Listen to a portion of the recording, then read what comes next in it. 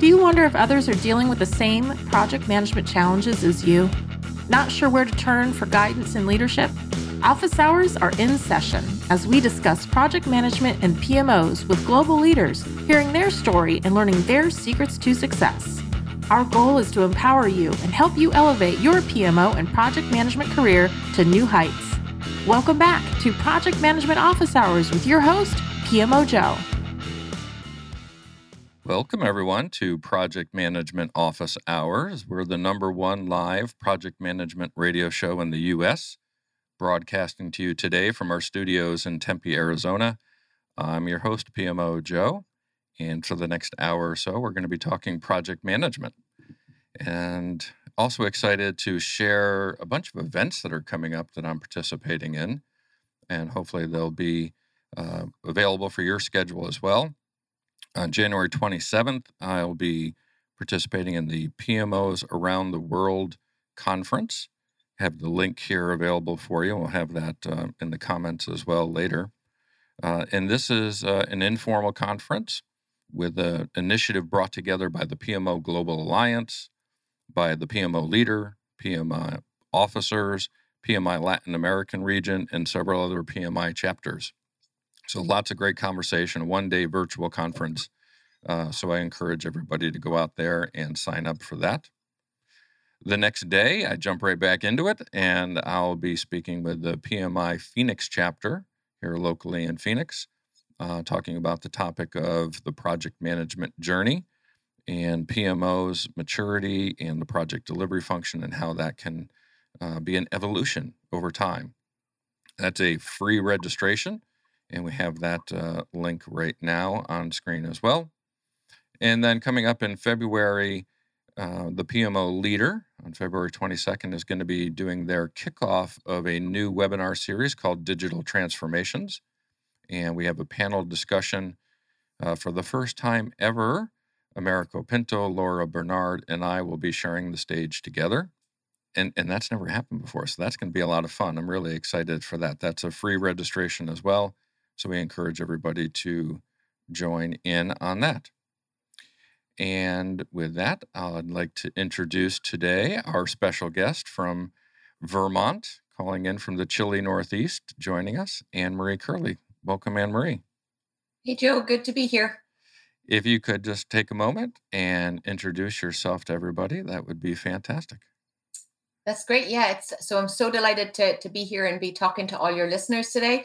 It is chilly, but we've got lots of snow here, so it's gorgeous outside. My name is Annmarie Curley, and as you've probably been able to figure out, I'm not from Vermont. I'm what Vermonters call a flatlander. I moved to Vermont about 16 years ago, and I actually grew up in Ireland. So my background is software engineering. I started off developing trading systems and fell into project management by accident. And fast forward a lot of years and a lot of lessons learned. I now have a management consulting business here in Vermont, and I help clients transform their businesses by implementing their strategy effectively through projects. I also help them establish and lead powerful teams and help leaders really step into their own leadership potential, leading their teams and just really delivering on outcomes that are going to change their organization. That's fantastic. I was just talking with some people in Ireland yesterday, so I get back-to-back days with some folks from Ireland. Just a reminder to everybody, new year, some new technology. We are streaming live on YouTube and LinkedIn, I hope. So it says we are, so that's good to know. And if you have a question for Annmarie, certainly ask a question in the comment section. Again, becoming familiar with the technology, I'm assuming it's going to show up over here on our end so that we'll be able to see it, and we'll get to those throughout the course of the show. So we'll start with the journey just a little bit. Obviously, we've got some topics we want to dig in, but I always like to hear the story of Ireland to New York City to Vermont. What was that journey like? How did that all happen for you? Well, how long do you have? Well, I'll keep it short. I went to university in Ireland. I did a computer science degree, ended up getting just headhunted for a position in investment banking in London. So I moved to London, and then from there moved across to New York, and I worked in investment banking for about 10 years. And I was initially a developer working on development teams, just different fixed income and equity trading systems. And in one of my early jobs, I was only a couple of years out of college, my manager and her manager decided to leave the organization at the same time. And I was promoted into project management. Like lots of other people, I was good at technical delivery. I was good at planning and organizing the work, but I had no idea what it was going to take to actually lead the team and lead the project. So a lot of bootstrapping from there. So we lived and worked in New York for about 10 years and then had some kids. And, at that point we were like, okay, do we go back to Ireland? Do we try something else? And we'd been skiing in Vermont. So we said, okay, let's try Vermont and see how that works out for us. And if it doesn't work, we can come back or we can go to Ireland. And we stayed. So we have 3 boys. My oldest is 18 and has just gone to college in Edinburgh. So he's back across the pond now. And we have 2 other boys. And Vermont has just been a great place to live and sort of grow really hardy kids. And it's the type of environment that forces you to be resourceful. And I think it allowed me to establish a business and really think about how to do things differently. And that's a journey that I've been on sort of personally and professionally for a number of years. Yeah, I grew up in the Albany, New York region, so not too far from Vermont, and actually had early parts of my career would spend a lot of time up in Vermont as well. So totally understand that. And all my family's still back there, so I have a complete appreciation for that rugged, hardy lifestyle that you talk about, and how exciting to have your oldest now off of college. So excited. Yeah. Mine just started yesterday, his first day of college as well. Oh, excellent. So hopefully it'll go well for them. Yeah, fingers crossed, right? We can prepare them, and then it's up to them to make the best of it. Exactly.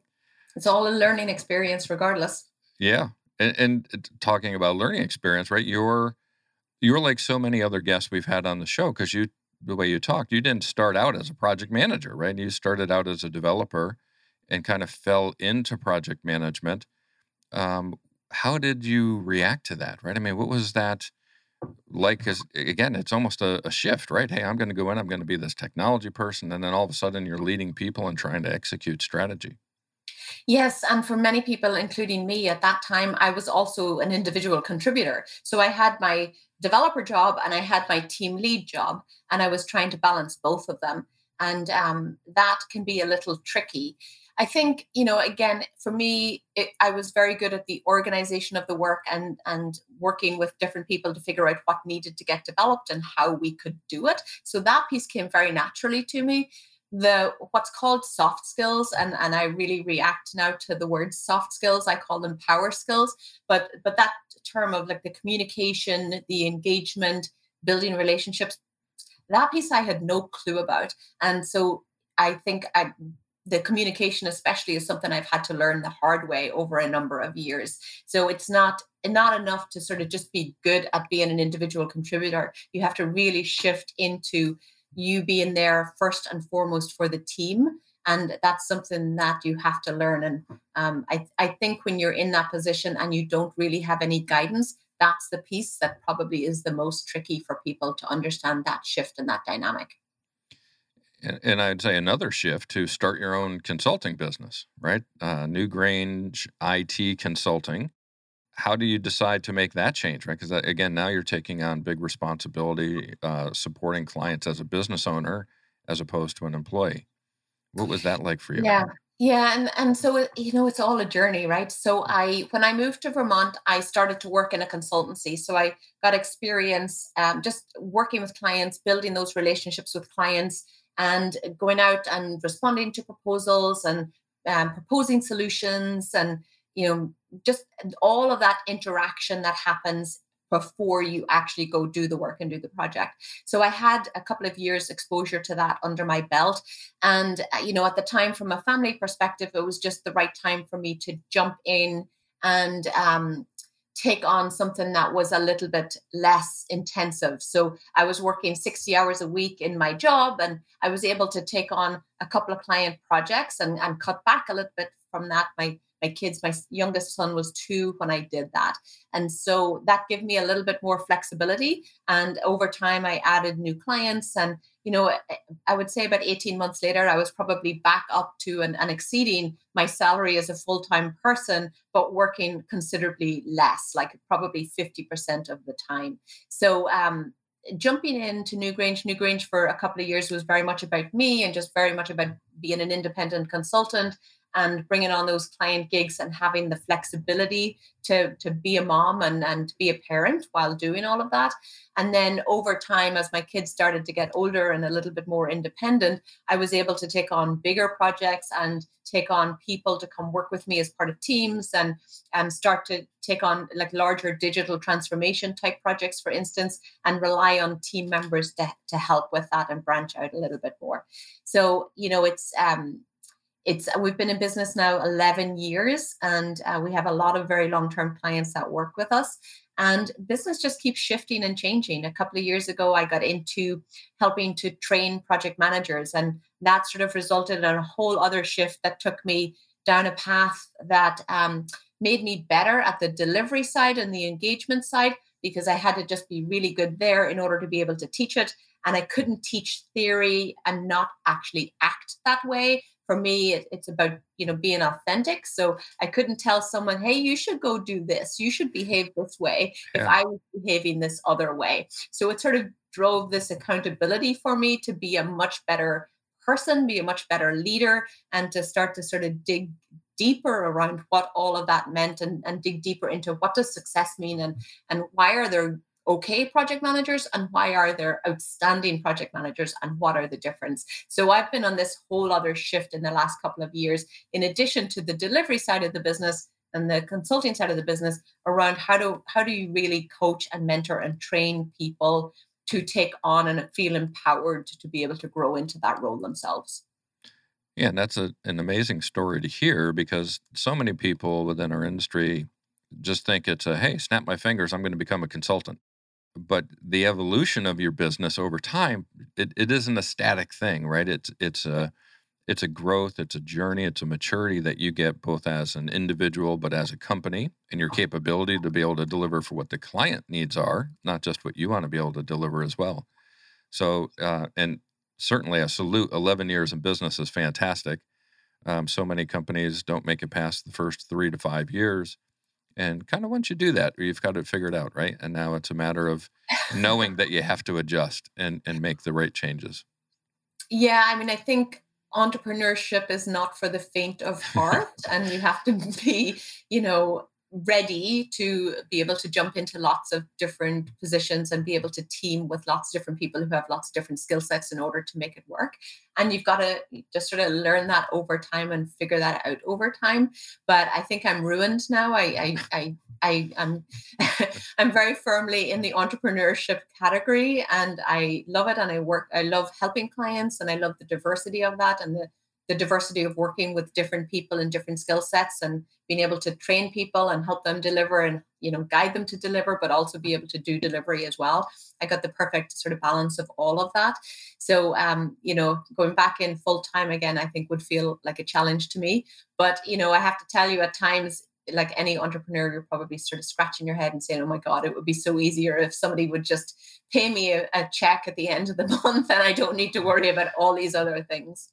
I know that feeling well. I have our leadership meetings with my company every Wednesday, and we always review the numbers. And again, we're 9 years in, so things are going well, and we're financially sound and stable and all that stuff. But I tell them every day I wake up, and there's a little, man that pops up on my shoulder, and he says, Joe, make sure you've got enough money in the bank to pay all your employees today, because families are counting on you.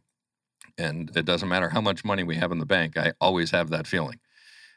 So I totally understand where you're coming from with that. But you learn a lot, as you pointed out, right, on this journey. And part of that is this gap, right, between strategy and execution. And you alluded to that earlier. So how do you see this affecting clients that you work with and bridging that gap between strategy and execution? Yeah, so it's really interesting. I think it's the world of project management can seem sort of small, right? It's like project management's this thing in a box, but really the ability to execute goes way beyond the project and the initiative and the program. And as I am in working with clients, I'm mostly working with people who have multiple projects on their plate. They're not fully dedicated to this one project. So you can see and appreciate how they've got so many other things going on that it's really hard for them to focus. And you can see how, the executives are saying one thing, like as in, this is the priority, do this, but yet at the same time, the tap isn't being turned off with respect to all the other work. They've still got all of this other work coming down on them. And then, in my training world, I'm training several hundred students, and they're coming in from all of their organizations and telling all of these stories. And we're telling them, well, here's how you go prioritize and execute. And they go, yeah, but my manager goes out the night before with a group of buddies and then comes back in the next day and shifts and changes all my priorities, and I've got no control over it. So you can see that there's a misalignment between the people doing the work and the work that's getting executed on both the operations and the project side, and the strategic objectives and goals of the organization. To me, when you could see that, it's like, well, okay, how do you bring that together? And PMOs can really help with that, but they're not the end answer too, because it depends how you structure that conversation from a PMO perspective. And so I got involved with a couple of client projects, and they really, a couple of PMOs that really wanted to do better within their organizations.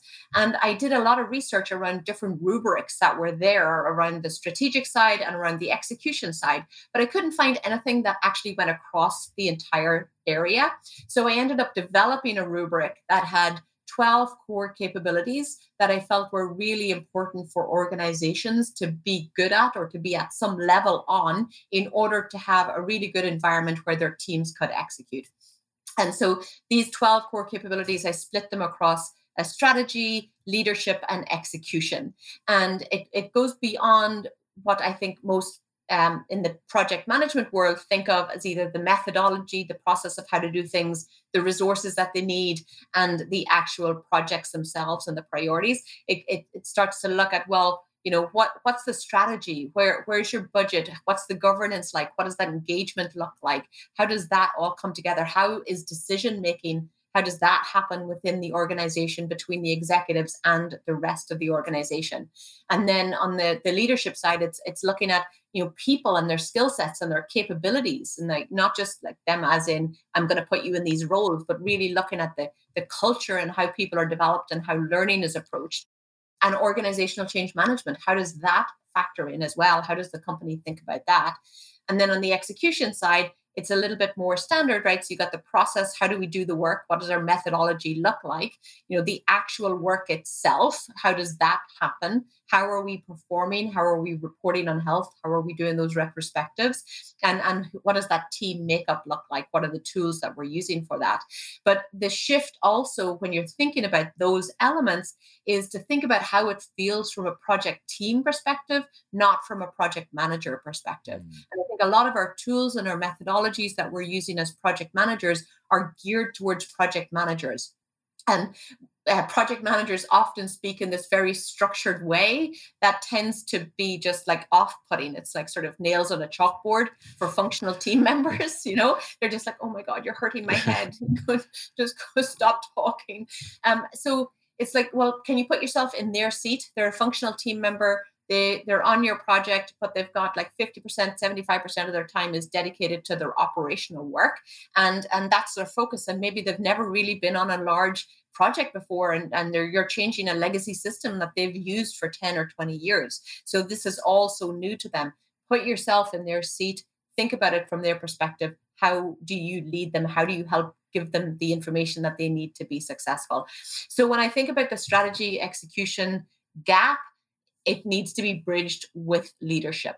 And I say that strategy is about setting clarity, setting direction, and execution is about being effective. But leadership is about alignment between the two and making sure that everybody's sort of doing the right work at the right time, and that they have what they need in their environment to be successful. Long-winded answers. I don't think I can give any short answers. That's fine. Hey, we have an hour, so we've got plenty of time. And that's what we love. We love getting deep on the show to be able to really understand what leaders in our industry are thinking and utilizing successfully with their clients.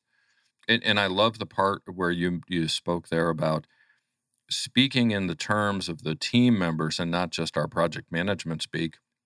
I think back to several clients we've had where they were engineering clients, and when they're talking their engineering speak, Yeah. I just start zoning out, right? I don't understand that language. And I think we all have to be aware of our communication methods and the way that it's being received, not just the way that we're delivering it. So I think fantastic point that you mentioned. Yeah. You bring up the rubric. Does the rubric have a name? Is there a name for this? What do you call Yeah. that? Well, I called it the business results maturity model. Okay. Because I feel like, we get lost in the weeds of we're doing this project, we're doing that project, and we forget that we're actually trying to drive business results. And a lot of people I see a lot of project managers, especially folks who come into my training, they're doing projects, but they don't really know why those projects are important for their organization. And they don't know, they're like, yes, this is why we're supposed to be doing this, but I don't see the value there. Or they get stuck on the scope and they go down a rabbit hole with scope, and scope sort of expands and deviates. And now the original outcome and the original results were sort of lost in the mix. So this is about driving business results. It's about looking for the outcomes that are really going to make a difference to your business. And if you're managing projects and managing work that is busy work and isn't actually going to yield the outcomes that are going to propel you forward, then you should be asking, why am I doing this? Even if, sometimes people say to me, that's above my pay grade, at which I really don't like that answer, because I feel like that's someone who's in more of a victim mindset. Yes, you might not be able to make that decision, but you can ask the question. You can say, hey, you know what, I'm seeing this project that we're doing, it's spending a lot of hours. I'm not sure it's going to yield the outcomes that you're looking for. So back to your questions, business results, maturity model, all about the business results and outcomes. I think outcomes is even a better word, but it didn't quite work from a naming perspective. So I love it. We're a believer at the PMO Squad in outcomes over audits, right? Too often PMOs are concerned with the process they've built and our people adhering to it, and we lose sight of what we're trying to do, right? We have to be able to have those results. So I love that name. I think it fits perfectly. Yeah, I'm a big proponent of no process for the sake of process. I do not like process for the sake of process. The other piece that you tied into that is leadership, right? And the ability to make that connection and bridge the gap. And you have a term that I hadn't heard before when we were getting to know each other, just duct tape leadership. I love that one. What's that all about? Well, that sort of came out of some presentations that I put together, and some blogs that I put together based on some of these case studies around when I put the business results framework together and started talking about strategy and execution and started looking at the gap. I started diving into, well, why do we have a gap? What's happening in our organizations that's resulting in this gap? And how do we bridge the gap? How do we get through that? How do we help an organization bridge that gap effectively? And so duct tape leadership is this term I coined. I think a couple of people have sort of used it in the past. There's some other collateral out there on it. It's short-term measures that has ended up sort of becoming a long-term approach, but it's not working for the organization. It's tactical. And so it results in churn, it results in burnout, it results in people just sort of spinning their wheels and doing things over and over and over again. Now, duct tape is great for patching over problems, right? You got a hole in a bucket, you stick some duct tape on it, and you'll be able to carry that bucket with you for a little bit, but you're not going to carry it 100 miles, right? Because it's not going to last, right? So that's the idea, right? So use the duct tape, do the short-term reactive stuff when you need to, if you're in an immediate crisis, but recognize when that crisis has become a long-term strategy and that reactivity has become a long-term strategy, and pause, really look at whether you're treating symptoms of all of the stuff that's going on around you in your environment, and pause and think about what is the underlying root cause. And a leader steps into that inquiry, right? The leader tries to figure out, we're spinning, my team is burning out. let me see what we need to do upstream that's going to influence this. And so duct tape leadership is one of those terms that when I started using it on calls and on presentations, people got behind it. And I ran some surveys and I got some feedback in from people around how it feels in their organization. And it's a real thing. It's so prevalent. And this was even before COVID hit. So I haven't gone out and done any surveys since COVID hit. I think the last survey I did was early, maybe 2019. I think it's gotten even worse. I think we are now in a long-term reactivity holding pattern that has become just really detrimental to people. And, I try to sort of write and blog a little bit about that too, because it takes really strong leadership to get out of that hole. And we need that strong leadership, and we need everybody to step up with that strong leadership, not just the executive leaders. Well, and to your point, duct tape will only last so long. And here we are trying to wrap it and wrap it and wrap it. And our roll is getting thin and the tape is getting old, and the strength of that is wearing out, right? And like toilet paper, there's been a run on it, so there's none in the stores. Good point. And leadership obviously is something that's so important within the project space, because we're dealing with people. On every project is a leadership function of somebody working with people to motivate them and drive towards execution, and using stakeholders, right? Executive sponsors to be able to help us get successful. What can those executive leaders do to be able to help our projects be more successful? Well, that's a great question, because I believe they are responsible for helping to establish an environment for the team to be successful. And that's like the team culture, the dynamic, it's adequate staffing, it's making sure that they're trained and they have the coaching and the support that they need. It's giving the team mentoring when they need mentoring. It's prioritizing. It's being able to say no to work that's not important. Steve Jobs, I just did a newsletter on this last week. Steve Jobs said that he was most proud of the 10,000 things that he said no to versus the couple of things he said yes to. And so you really have to say no to a lot of the things that are not the right work for right now, and allow your teams to prioritize. And, coming out of COVID, I think there's a lot of, all of the news is about, the great resignation and people leaving and people burning out. And, leaders should show empathy, and they should be there sort of rallying the troops with like this cheerlead. I'm going to show empathy. I'm going to be there with you. I'm not going to push you too much. I'm going to sort of give you space. But, I feel like that's great. Yes, that's important. Giving people space, showing them empathy, really important. I talk about empathy in action. Empathy in action is actually setting clear priorities and saying no to the stuff that's not important so your team can focus. It's about giving your team the mentoring and the coaching and the support that they need. Bring in consultants to help you. Bring in other people to help you. Look at what's really hurting your team. Look at the root causes. Stop treating the symptoms. So, stop just causing your team to churn. And that's on the executive leader side. I also talk about, well, what can project leaders do to show that empathy in action too? And so for project leaders, I don't think you need to sit back and wait for your executive leaders to get the memo and to suddenly change how they're operating and show up as somebody else.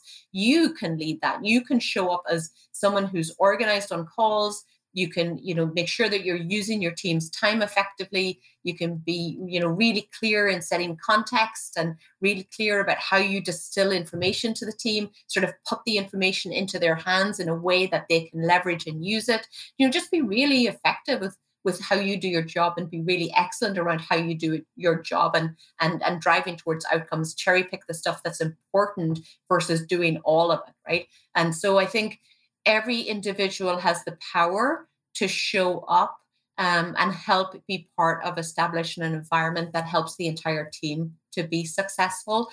But I like to tackle it from both angles, right? From the executive side with the strategic side, and from the people who are part of the project team, and sort of coach both to sort of meet somewhere in the middle.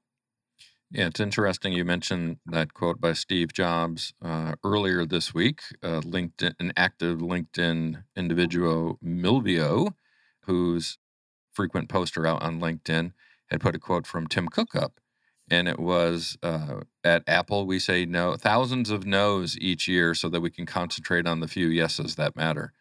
Yeah. And I've been sharing that with our team internally as well, as because we have, although we're helping customers, guess what? We're still a business and we have to go through those dynamics as well. Yeah, and it's not easy, right? It's so again, that's one of those things that sounds really easy in theory. And I was just doing my OKRs last week for my business, and like everybody else, I sort of looked at it after I'd written them down and I had them up on a sheet. I looked at it and went, "Wow, that's way too many priorities. We're never going to be able to do all of that." Okay, so what's number one? What becomes the focus? I looked at the work I had on my schedule for the week, and I looked at what I said was number one, and there was a big gap there. There was like the work that was on my schedule for the week was not going to move item number one forward. I'm thinking, okay, well, I need to do something different. I need to be focusing on item number one. So what do I move off to do that? So, it's really taking that approach both on a project side and on the overall strategic side in terms of priority setting. Yeah, there's we talked about strategy and execution and that gap. And there's a famous quote by Morris Chang, who is CEO of Taiwan Semiconductor. And he had said, execution without strategy is aimless, and strategy without execution is useless. Right. And so we can build all the strategy we want, right? If we don't have the ability to go execute on it, doesn't matter. Right. But we still need to have the strategy so that it's not just aimless execution that we're working on. Absolutely. And what was interesting to me? I did a little research in the end of 2020 for a presentation I was doing. And what was really interesting to me was there were some studies out there, and I can't remember, I think it was Forbes or Gallup or Gartner maybe, and they quoted like the majority of executives do not know what their teams are working on, and the majority of teams don't understand or even know that there's a strategy from the organization. So that's a pretty easy fix, right? The same report, or one of the other reports I read, said something like 75% of people do not even open their emails. So I think if organizations are coming up with their top 10 strategy things or whatever and shooting them out via email and aren't engaging people in the discovery of those, then that's going to fall flat. That's not going to be successful. So, you can have a strategy, but if your teams don't know what it is and they don't understand what it means for them, then again, that's not going to be effective. And it burns, it's a waste of time. It's burning people out. It's a waste of money. We're spending all this money with all of these people and not actually getting the leverage that we need for it. Yeah, and I, with the PMO squad, right, we tie purpose into that as well, right? It's the strategy with the purpose to lead to execution. I've told the story many times about an organization doing a CRM project, and I would ask the IT team, like, why are you doing this project? I said, well, we're implementing a new technology. But you go ask the head of sales why you're doing that, or the CEO. I said, why are you guys doing the new CRM project? They said, we're trying to achieve 20% revenue growth this year. So what a disconnect, right? Between our execution team and our strategy team. They're completely misaligned on what they're trying to achieve with that project. Right. And so unfortunately, that's more prevalent than you might think, right? I had a consultant who was out at a client and I was sort of touching in with what they were doing a couple of years ago. And he said, well, this piece came up. We had to build out this reporting function, for instance. And he said, well, that's done. We're going to ship it next week. And that's off our radar. I'm like, great. You did some data reporting and you've got it out there. How are they going to use it? And, does done mean that the users have been trained on it and they've pulled the data and they've looked at the data and the data actually is telling them what they needed to see in the first place? And he was like, oh, no, we haven't engaged the users. We haven't had any of those conversations. I'm like, okay, well, you got to get a move on then and go talk to them. And of course, when they went out there and engaged the users, they found out that they needed other pieces of data and the report needed some other tweaks and needed some other iterations. So that's one of the reasons I feel really strongly like change management needs to be baked into our project management approach. It can't be this separate thing. If the project you're leading is not resulting in some sort of change that needs to be managed in some way, then you should be questioning why you're doing the project. Because even if it's an operational project or to reduce risk, there's some change involved in it typically. So you got to really have those real upfront conversations with stakeholders, talk about outcomes right out of the gate.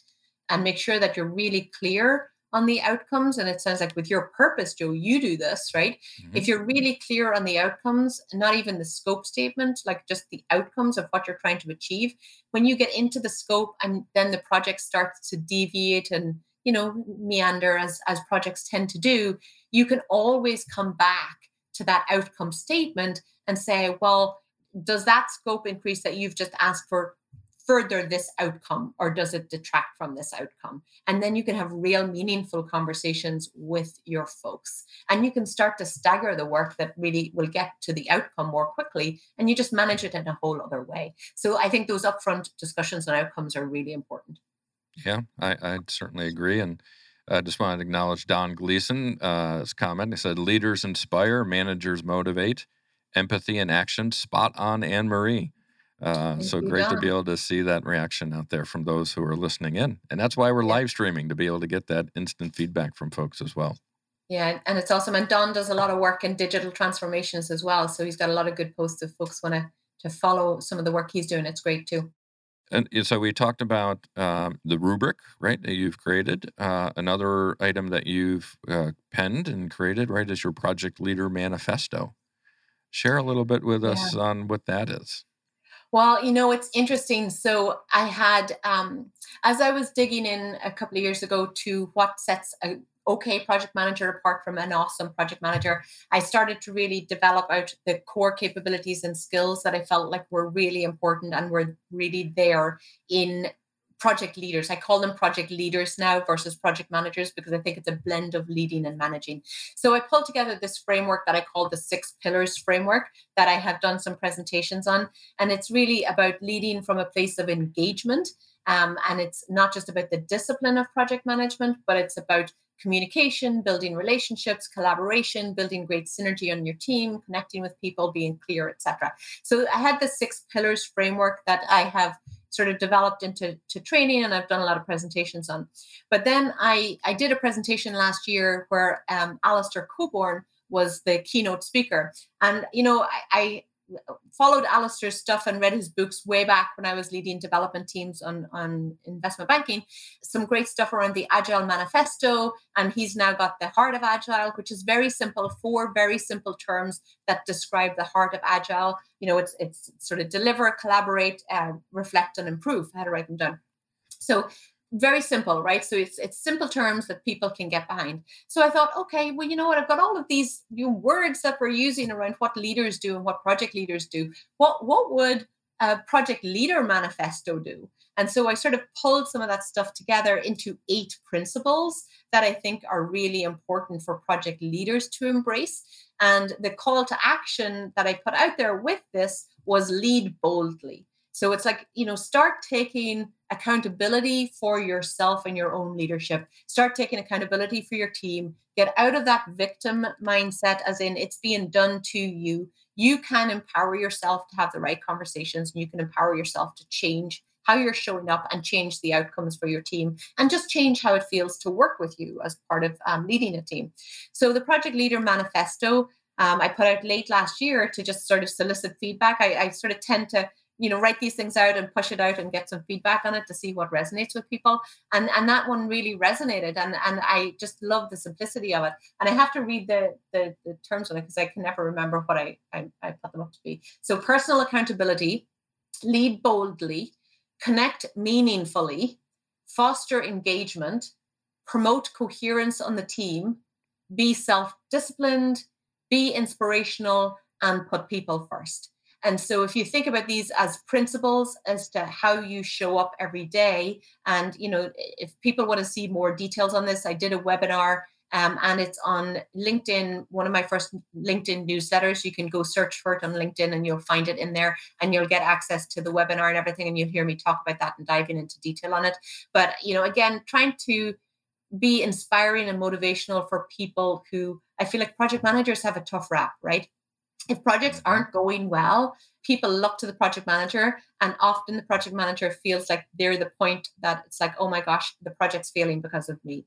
But we've been in it long enough to know that there are so many factors external to the project and even internal to the project, so many dynamics that cause failure. But I think the last couple of years in particular have been really challenging for project managers to keep people motivated and keep the work going and in the face of this constant churn. So in some of the material that I've tried to develop is really trying to just inspire people to think about their job differently, think about their role differently. It's bigger than the project you're leading right now. You are there to help your organization deliver on its mission. That's what your role is. You're there to help advocate for your team. You can do that. You don't have to have 20 years experience to go do that. You can do that. You can lean into your instincts and do that. And the project leader manifesto is really there as a guideline to think about how should you behave and how should you act as a project leader and what can you bring to the team in terms of how it feels to work with you. Yeah, I love it. Obviously, everyone's so familiar with the Agile Manifesto and how that's changed software development and even project management to some degree. Different schools of thought, people will argue it's not intended for project management. It's a software development mindset. But the other part of that is, and you touched on it with I think two of your principles, right? And we believe in this strongly at the PMO Squad as well. It's people over process. Totally. Mm-hmm. Right? It's the leadership of the team and understanding that those people are your coworkers and together that you're working at this. And you had, as you were talking, what popped into my mind was I'm a big fan of baseball and all sports, but we think about baseball, the manager, project manager, leads the team. And each team member has a SME, right? They're an expert. It could be a pitcher, a first baseman, an outfielder, et cetera. If the team's not performing well, sometimes they'll fire the manager, right? Yep. But oftentimes, more likely what happens is they bring in different players. They'll bring up somebody from the minor leagues. They'll go get a trade and bring in a different player. But project managers were never afforded that opportunity, right? We always have to continue working with the same team. So we have a harder job in the sense that we have to figure out how to get maybe a disjointed team or a team that doesn't work well together or individuals who may not have the appropriate skills, whatever it may be. We have to be able to find a way to go do that on a project that's got a specific duration. Yeah. And that's the challenge. So a manifesto like that, I think, gives us something to rally around to try to center us and work towards something. So I think that's certainly I want to learn more about it and learn how we can share it and see if there's an opportunity there for an industry to say, hey, let's take a look at this. Let's see if this makes sense for us or not. Yeah, and I think the team leadership piece is so important there because I think, when you look at Agile is a mindset. And I really believe I blend in the way I approach my work and the way I approach programs and projects. I blend concepts from Lean, from Agile, from, the Scrum in there. You got the PMI framework in there. So you take in all of these things and you put together a model that's going to work for the client and for the team and the situation that you're in. And agility is about the mindset and it's about the flexibility.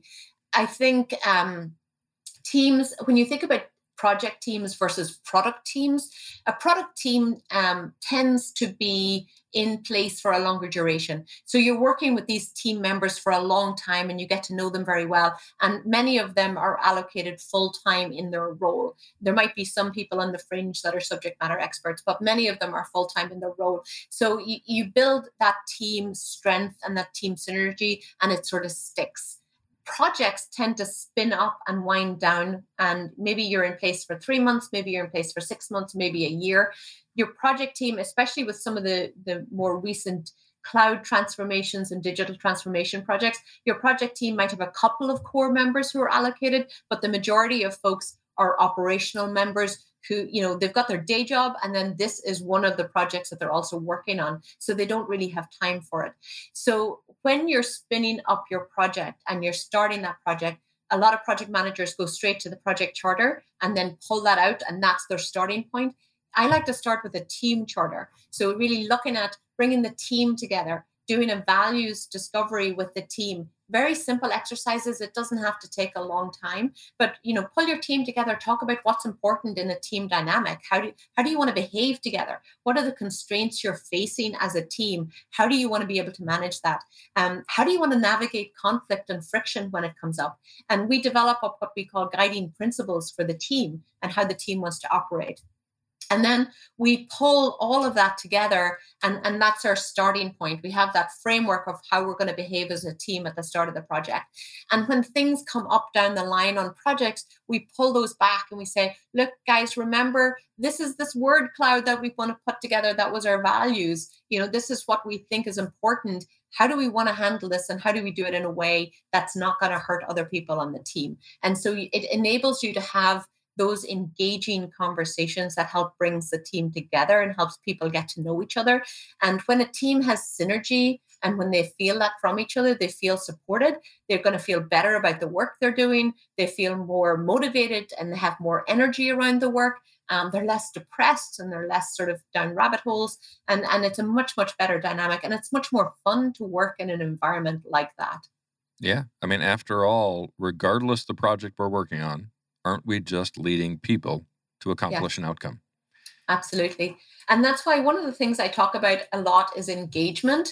So, we have vendor management, stakeholder management, vendor engagement, stakeholder engagement, right? Team engagement. How do we engage people? How do we engage them in conversations that are going to help move all of us forward into win-win situations versus manage them? Manage them, I feel like, is this sort of concept of I'm going to tell you what to do, or we're going to have a plan, and we're just going to manage to it.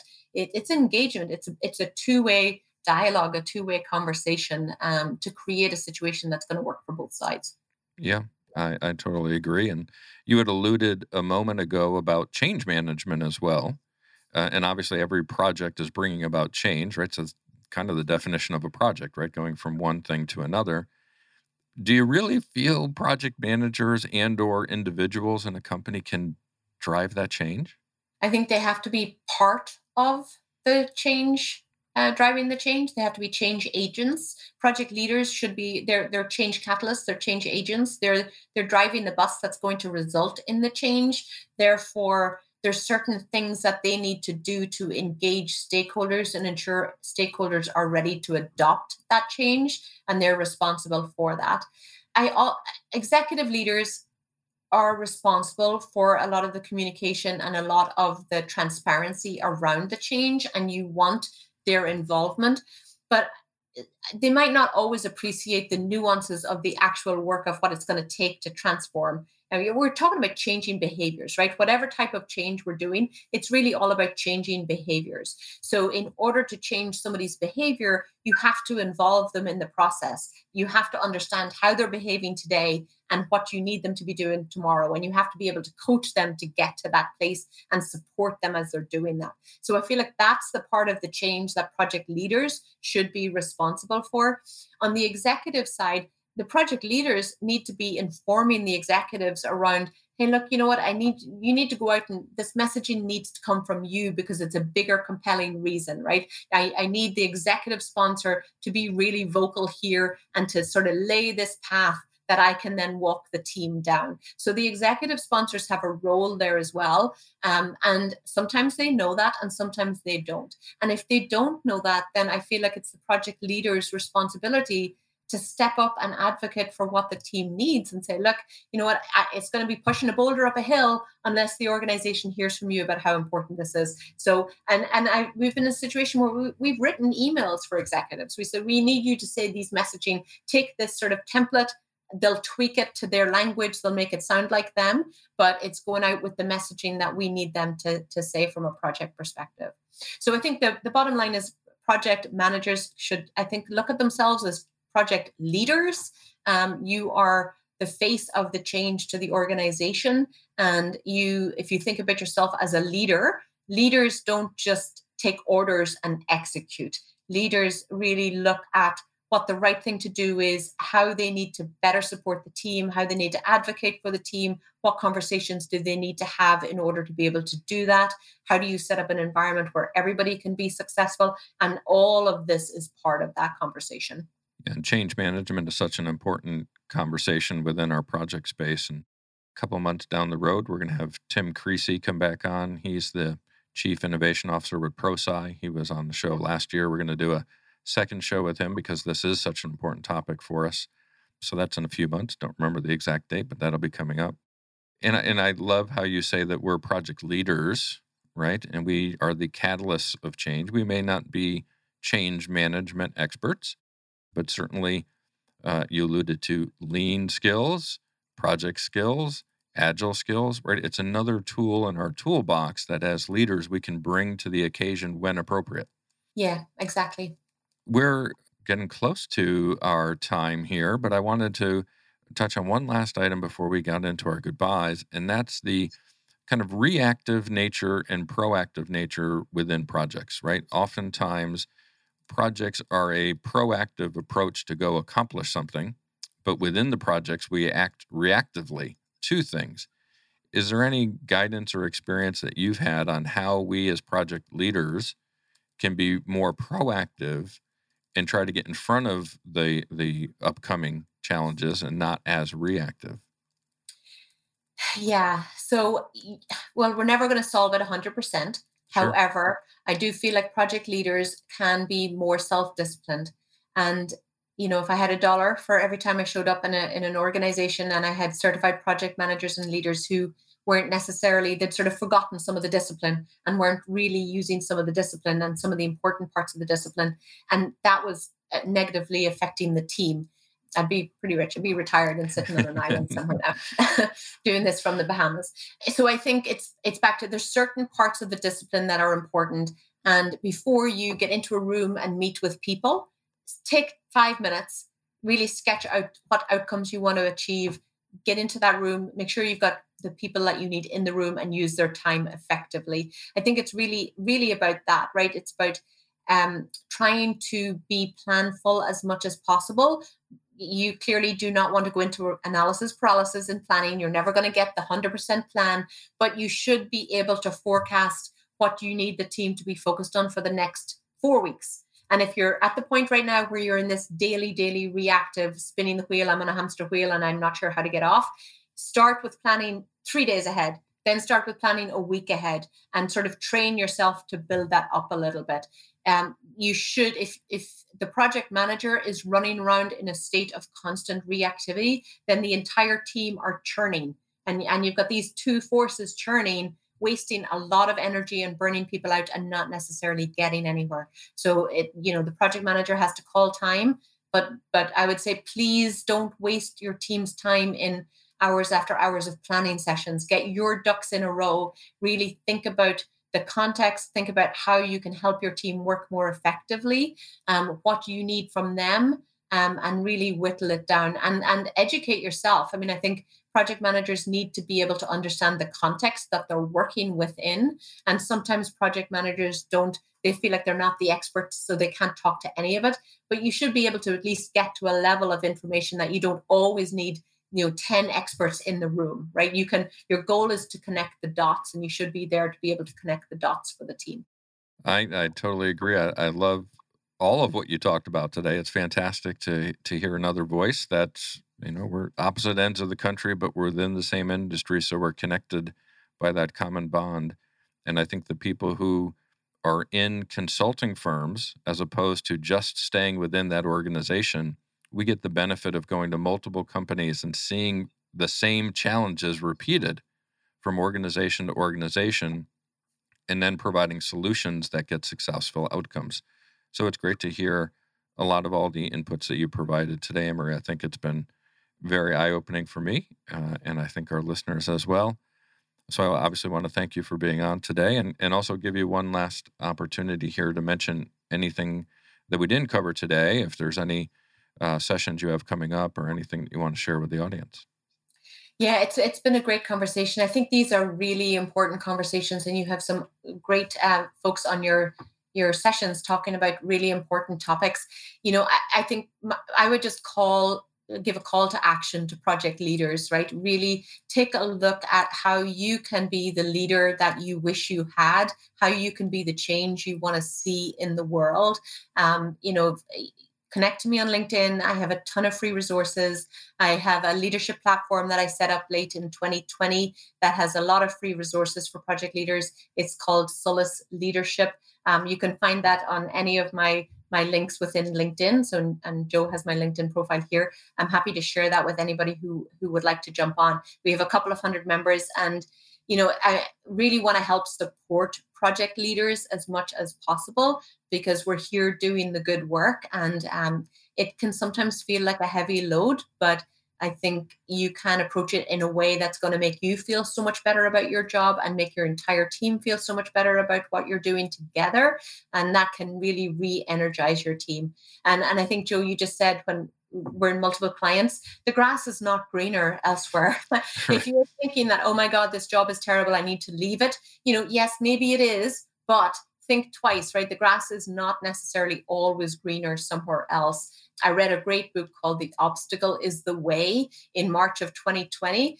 Really recommend it. It's really thinking about how do you empower yourself to change and really change the situation around yourself versus just feel like you're very stuck.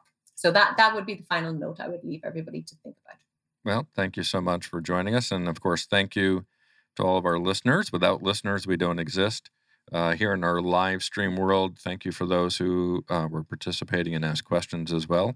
Great to have you as part of the conversation. And then be sure to check out Project Management Office Hours website to see what else we have coming up.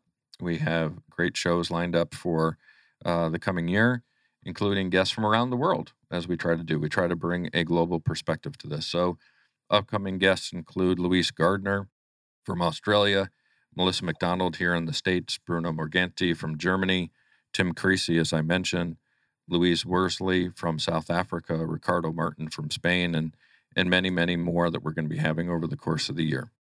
A reminder that these shows, while we are live, are also being recorded, and please go out and subscribe to Project Management Office Hours on Apple Podcast, Spotify, iHeartRadio, Google Podcasts, whatever your platform of choice may be.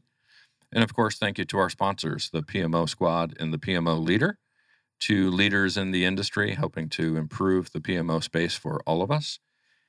That's it for now. Office hours are closed. Until next time, I'm PMO Joe, and you've been listening to Project Management Office Hours. Thanks for listening to another episode of Project Management Office Hours with PMO Joe.